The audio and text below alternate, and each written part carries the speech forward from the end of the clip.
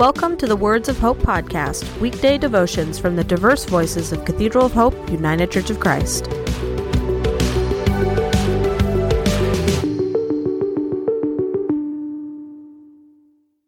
The devotion for today, Wednesday, May 3rd, 2023, was written by Hardy Haberman and is narrated by Michael Benham. Today's words of inspiration come from Psalm 16, 9 through 11. Therefore, my heart is glad and my soul rejoices.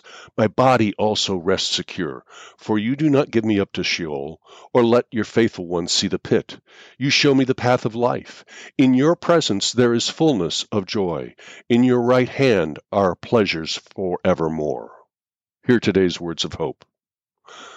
Some versions of the Bible translate the word Sheol as hell.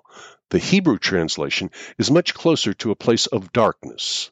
The modern vision of hell was influenced as much by the poet Dante as by the scriptures themselves.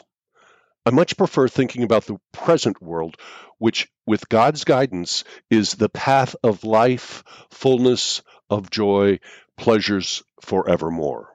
David, the attributed author of the psalm, rejoices in the path of God. He is encouraged and nurtured by God's guidance. For me, that is a much better path than worrying about what comes after this life.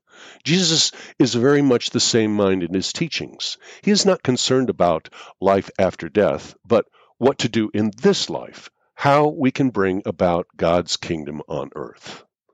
I believe the greatest salvation offered by Jesus is that path, a way that encourages grace and charity towards all people, a life fulfilled and abundant, not one that is hollow and lacking.